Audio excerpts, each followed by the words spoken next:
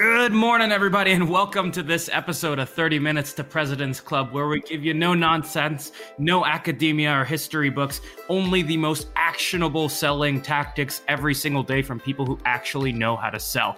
My name's Armand Farouk, and I'm here with my co-host, Nick Cegelski. How we doing, man? I'm doing great, Armand. We got a great show today. Yeah, today we've got James Bawden. He's a multiple-time sales development director. Today he's at OutboundView, and he's also the host of the Lunch Break podcast, which is another phenomenal sales podcast that you guys should check out. Nick, why should people listen to the episode with James today? James is one of the best prospectors that I've ever spoken with. The gold in this episode is when he talks about the step-by-step breakdown of a cold call that works, literally from how you open that call to how you deliver a value proposition, to how you actually close and get a meeting to have a conversation. Really great conversation with James. Fantastic. I took away a ton of stuff that I'm going to be using in my personal cold call toolkit. So let's get into this one. 3, 2, 1, roll the tape. Today's tip to optimize your sales day is brought to you by Boomerang. If you get an email and the action required on that email is going to take you less than 2 minutes to do it on the spot. It's not worth adding it to your to-do list, having to look at the item, remember what you need to do. That's going to take you more than 2 minutes anyway, so do it on the spot, get it off your plate. Now, we documented our best templates and tips to help you optimize your sales day with our friends at Boomerang, and you can get that documentation for free at the link in the show notes. Today's prospecting tip is brought to you by Woodpecker. When you're sending a sales email, you generally want to avoid putting punctuation in the subject line. If you've got an exclamation point, it makes it seem like you're shouting at them. Look at this amazing offer. And a question mark just smells salesy. So avoid punctuation. Now, if you want to steal my full sales cadence from my friends at Woodpecker, there's a link in the show notes for you to go get it and try it for free. Gong's going to help you run the 5-minute drill at the end of all of your calls today. At the end of a call, pressure test the prospect with 3 questions. Number 1, do you want to buy? If the answer is no, why set a next step at all? Number 2, when do you want to buy? If it's tomorrow, we got to move fast. Number 3, how do you buy? Based on the first 2 answers, I can now adequately decide if and how I set a next step. And this was stolen from the Gong 30 MPC 90-minute masterclass, and you can steal it too in the show notes. This actionable tactic on selling to power is sponsored by SalesLoft. Don't start from zero when a champion introduces you to power. Explain the 3 to 4 priorities you learn from the champion, but then ask them to validate what's really important to them or what we missed. And we partnered with SalesLoft to give you a whole bunch of talk tracks on selling to power. The link is in the show notes. Today's deal acceleration cheat code is brought to you by Pipedrive, which is a CRM built by sellers for sellers. The best way to drive your pipeline forward is to every single day pull up a list of all of your open opportunities and look at each opportunity by stage and think, what can I do today that will increase my likelihood of winning this deal? That's how you keep your ops moving forward in between meetings that you have on the calendar. Now, we documented 5 cheat codes that can help you cut your sales cycle in half with Pipedrive. There's a link in the show notes to steal them. James, welcome to the show. We're excited to talk to you, learn about who you are, what you're all about in a second. But we start every episode with 3 actionable tips. So let's hear your 3. Yeah, so the first one would be you can record 15 native LinkedIn video messages with 0 call to action, strictly as a marketing play to build awareness. You kind of save that for your top prospects. Love it. What's number 2? So commit to joining one of the many happy hour Zoom calls going on right now that you see on LinkedIn. Commit to it, publicly commit to it, comment on the post, show up, and then contribute to the conversation. Awesome. What's number 3, James? So you can say this on your next cold call when somebody picks up. So, hi, my name's James. I'm calling from OutboundView. I also know I'm calling completely out of the blue. So before I go any further, do you have 30 seconds for me to share why I called? Oh, that's awesome. That's great. I love that one. I think a lot of people start cold calls way too weak. So we're definitely going to have to dig into that stuff. So Nick, what I'm really interested is, James, you have this awesome background working with SDRs and BDRs, and you see the emergence of Vidyard and Drift Video and all these other video platforms. And so could you take us through the step-by-step, what does it mean to record a native LinkedIn video and when you should use it? Yeah, absolutely. So the unique thing about, and the reason that I called out native LinkedIn video is traditionally you could send video messages to people in a LinkedIn message via like a vidyard video and send them a link and it may pop up with a little GIF or whatever. And that was great, right? It was still a differentiator and stuff like that. But the difference with the native video is you have to go through the mobile app. So you can't do this through the desktop. You go to your mobile app, you pull up the message, you hit the little plus sign, and there's a video button. You record the video, you can record it right there, and then it loads it in, and there's no link. It pops up just like it would in a text message, right? When you send somebody a video, and it's playable right there in the message, right? So nobody has to click on any link or anything like that. It's right there. They can see your face, and it's much more powerful. And you can pre-record videos and load them in through the mobile app to get through that 15. So you could literally record 15 videos in your camera roll and then go to the app and just go to each person and add that video in from your camera roll and send it to them. And it shows up right there in the message thread. So that seems like a really good way to differentiate yourself. One of the things like I see all the time with these video messaging is people holding up a whiteboard and it says, "Hey, James, are you doing something like that on your messages, or do you feel like that makes you look like every other sales rep?" I definitely did at one point when I discovered Vidyard. And yeah, I mean, that was a best practice, I think, and maybe still is. My videos that I send on LinkedIn end up like the freeze frame ends up me being like, yeah, like reaching to press play or something. And I think that adds to some of it's just raw. Like it's me holding my phone. It's not super polished. It's just, hey, I thought about you, wanted to send you this quick video message, and that's it, right? I've been running that play for the last couple of weeks, and without fail, you at least get responses like, whoa, that was really cool. Thanks for doing that. Or it's just a differentiator, like you said. Yeah, well, it was really interesting. I got one of these after you mentioned this in our prep call. I literally got one in my mail and I was like, that's so cool. The guy got on and he was like, "Armand, you have an awesome profile. I hope you have a terrific day." And he got off and I was like, what the hell was that? And then he just said, great connection with you. And I'm sort of wondering, is this guy ever going to come back? And so I know he probably wants to sell me something at some point. I'm not going to preempt him selling me something. And so how do you actually turn this into a sale at some point versus just creating soft awareness over time? Yeah, look, I mean, I think you need to decide and segment the prospects that you're targeting and decide what you want your CTA to be. I'm a big fan of if you have a segment of your ICP that you want to target, you want business from them now, then make that clear, right? That first video message should and could be something as clear cut as, "Hey, Armand, I see you're doing X, Y, and Z. We help people do that a little bit better. Any chance you'd want to talk?" I mean, the unique thing about that native video aspect is that it makes it so personal that you can be a lot more direct about your intentions. And it actually comes off being way more genuine, right? Because now the game that we're having to play with LinkedIn messages is like, it's just what you said. Okay, when is this guy going to strike? What's his tactic? Let's take the guessing game out of, yes, I want to talk to you about this, this, and this. Is it a good time? I think it's a really interesting one. One thing that's really, really funny about LinkedIn videos, you have the benefit of they can see your body language, they can hear your voice, and they can obviously see any notes that you put in there. So they can see the writing that comes with it. Part of the reason you got to be so tailored with email is because you only get the writing. Like the tone doesn't come through, the body language doesn't come through. The fact that I'm not this weird rando and I'm like moderately clean cut and I don't just look like a sleazy salesperson, that stuff doesn't come through. And that's why you have to be so tailored on emails. You don't get that.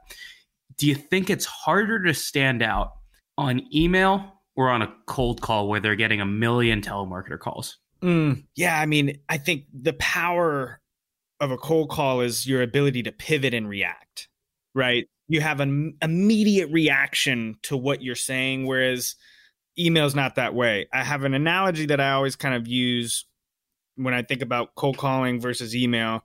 Email's like fishing.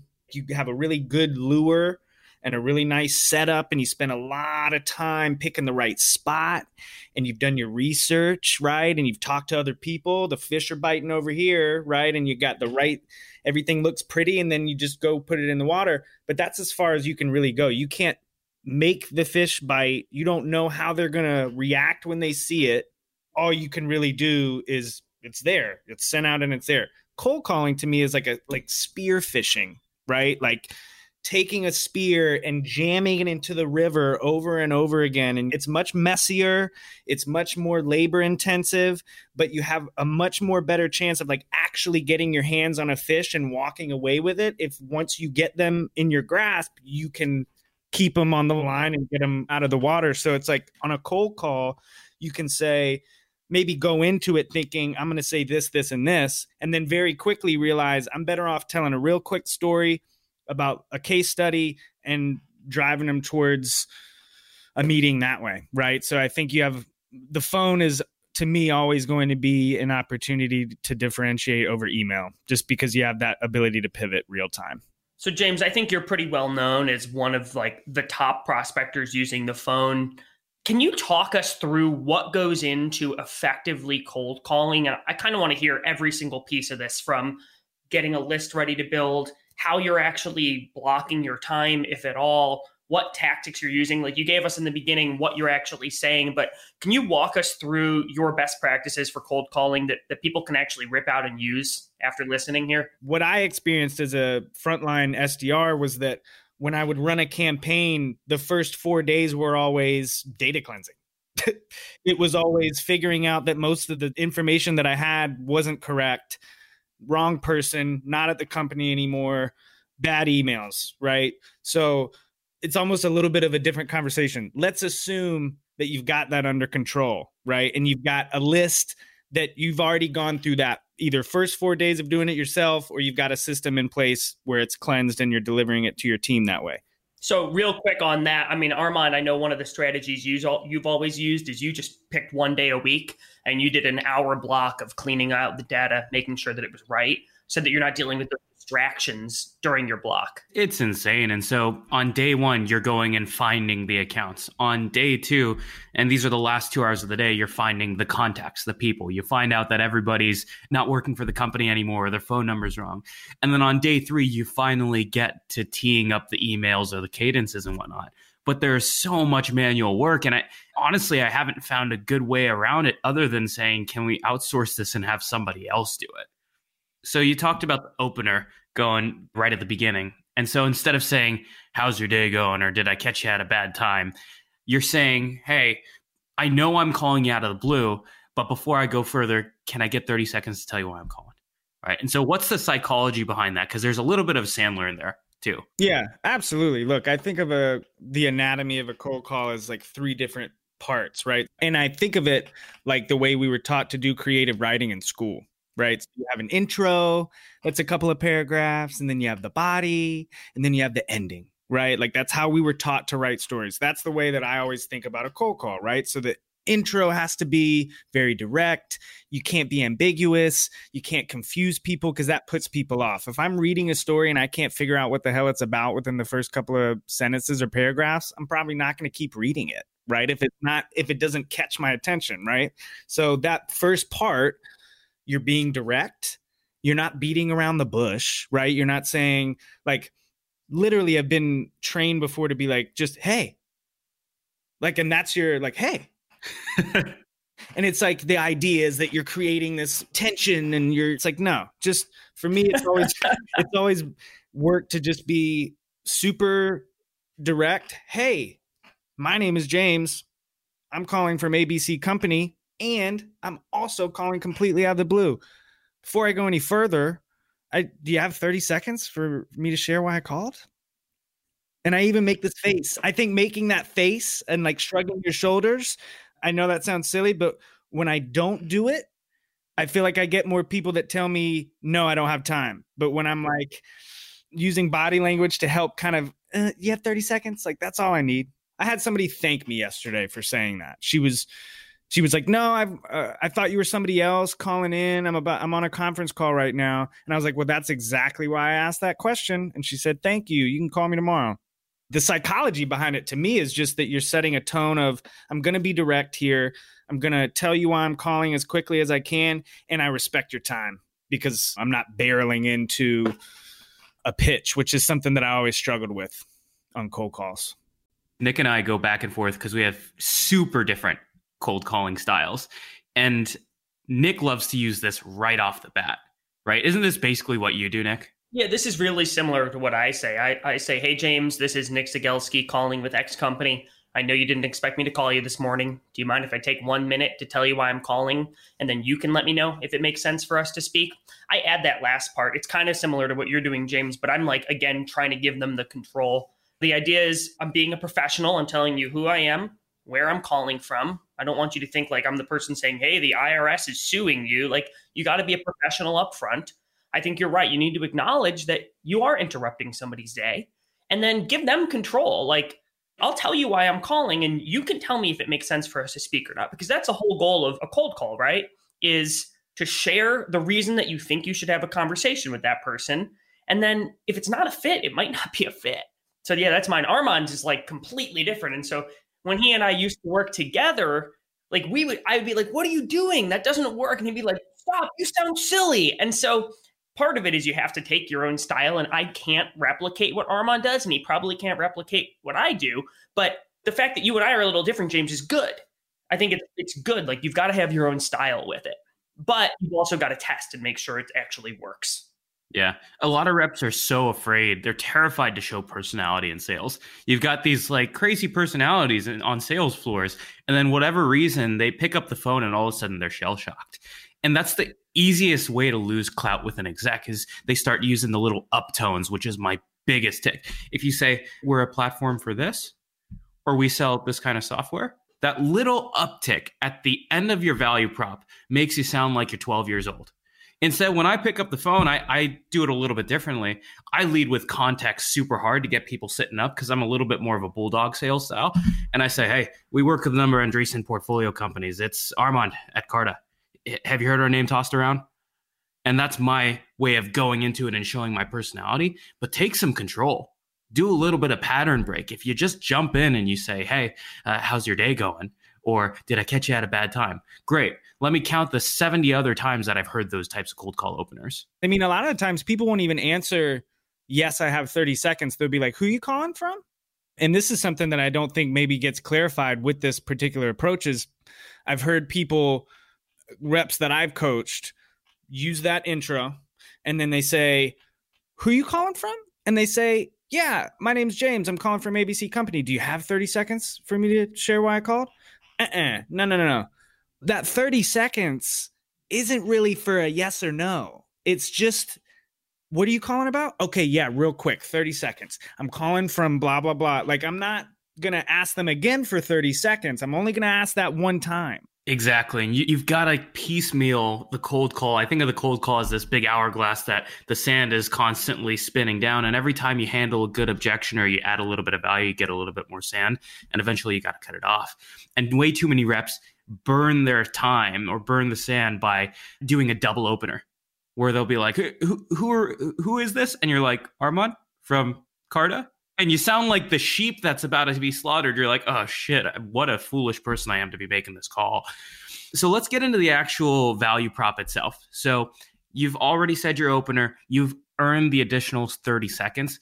How are you structuring your value prop? And are you pulling in any tailoring into that value prop based on who you're calling? Yeah, so the way that I think about a value prop, there's a million different ways to convey it. Sometimes you maybe do it through a story, through a use case. That's one way that I have seen work. Basically turn your value proposition to, okay, really quick, I just want to tell you a story. So we worked with ABC Company. The customer service team over there was struggling and we helped them do XYZ, right? And so that's, you're communicating your value prop via a quick story.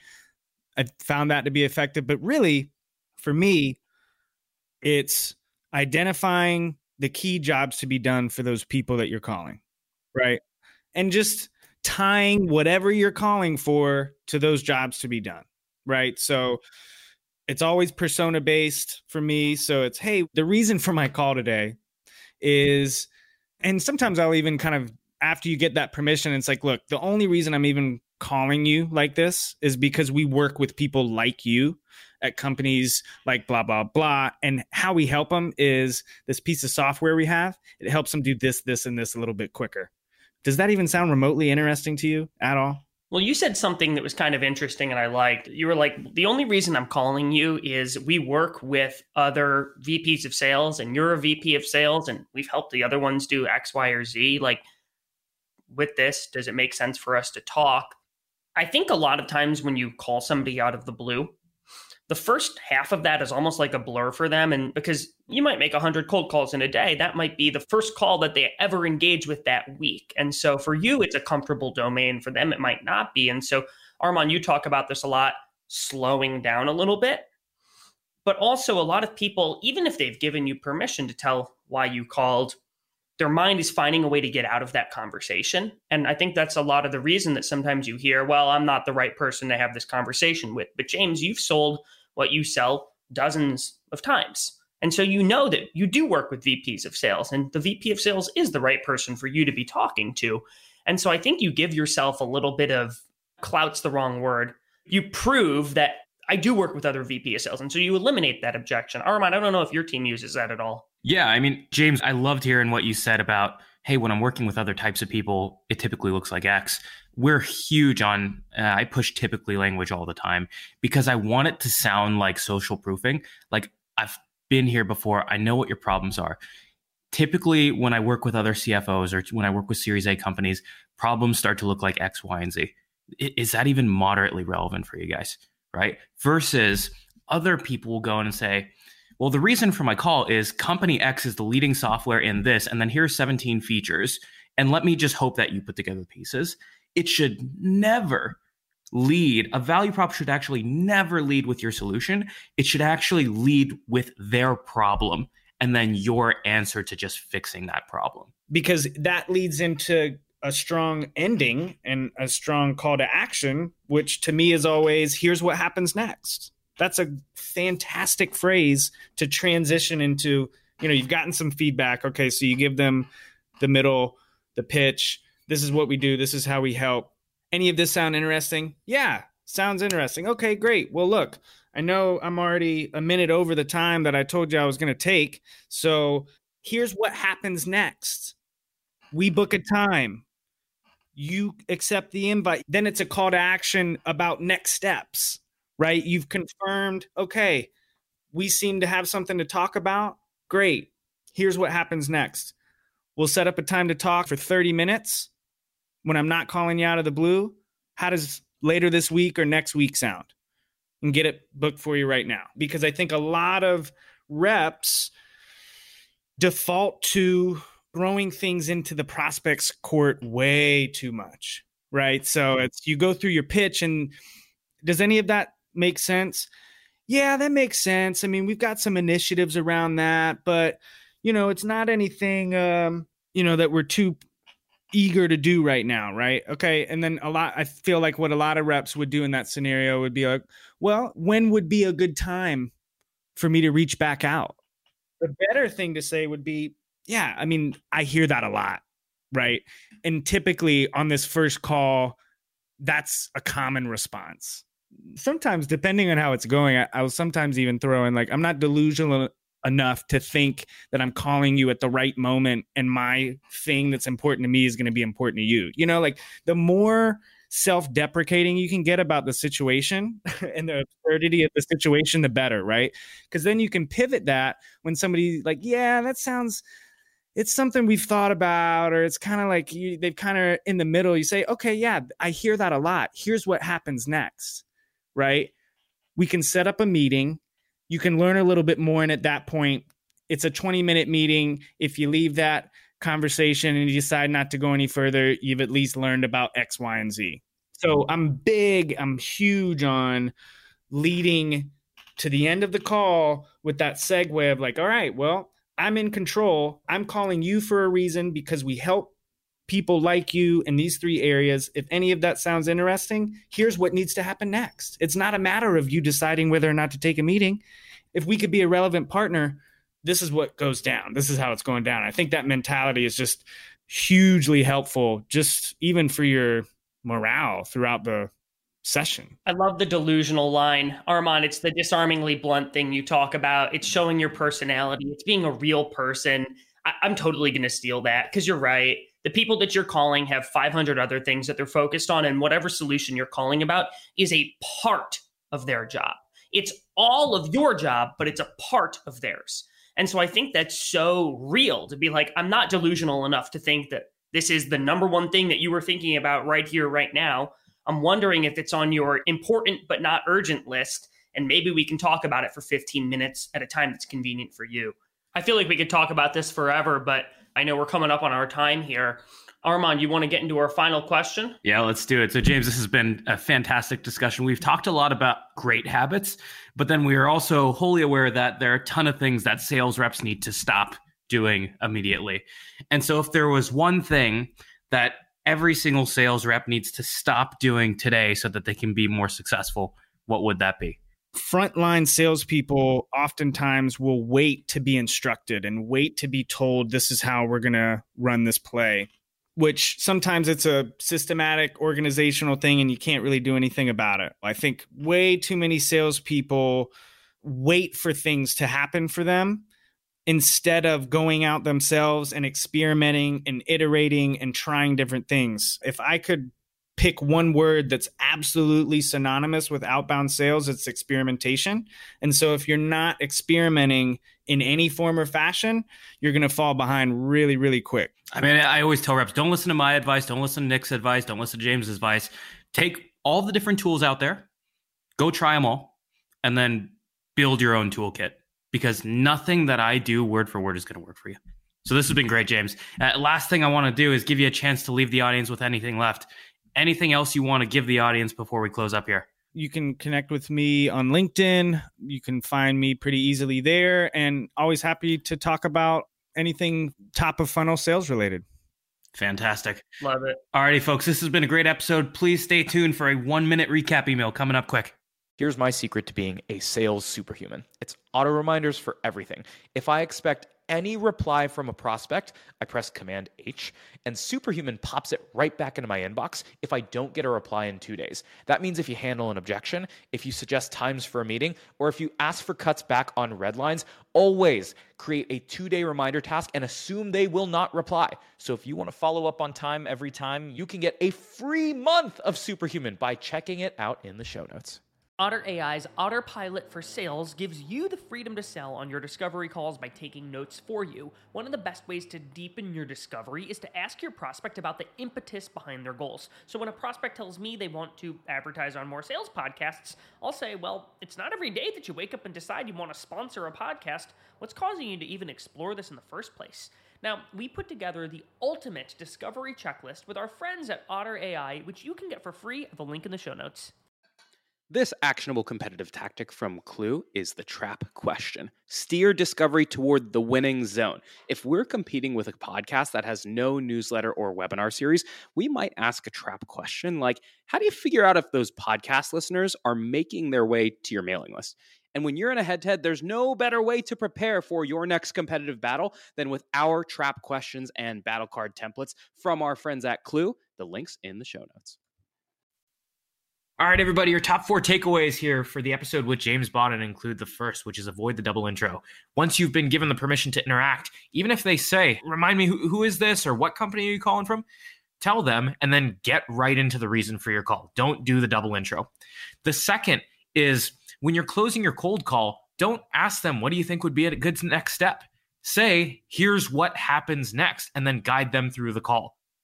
The third piece is open your cold calls or use this to disarm people where you say, hey, I'm not delusional enough to think that I'm calling you at the right moment. And the thing that's important to me is top priority for you. And then go into your value prop and ask them if it makes sense or not to move forward.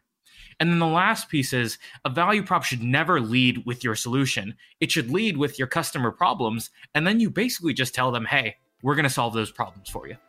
Nick, those are our 4 takeaways. How can people help us out here? Awesome. Most podcasts are going to ask you to rate, review, subscribe. I've got one thing. Please subscribe to 30 Minutes to President's Club. It's the #1 way that you can help us out. So please click that button. subscribe, and we'll see you on the next show.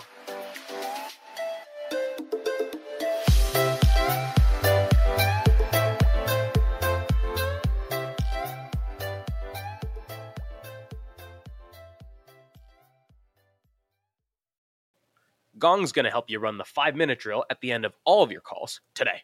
At the end of a call, pressure test the prospect with 3 questions. Number 1, do you want to buy? If the answer is no, why set a next step at all? Number 2, when do you want to buy? If it's tomorrow, we got to move fast. Number 3, how do you buy?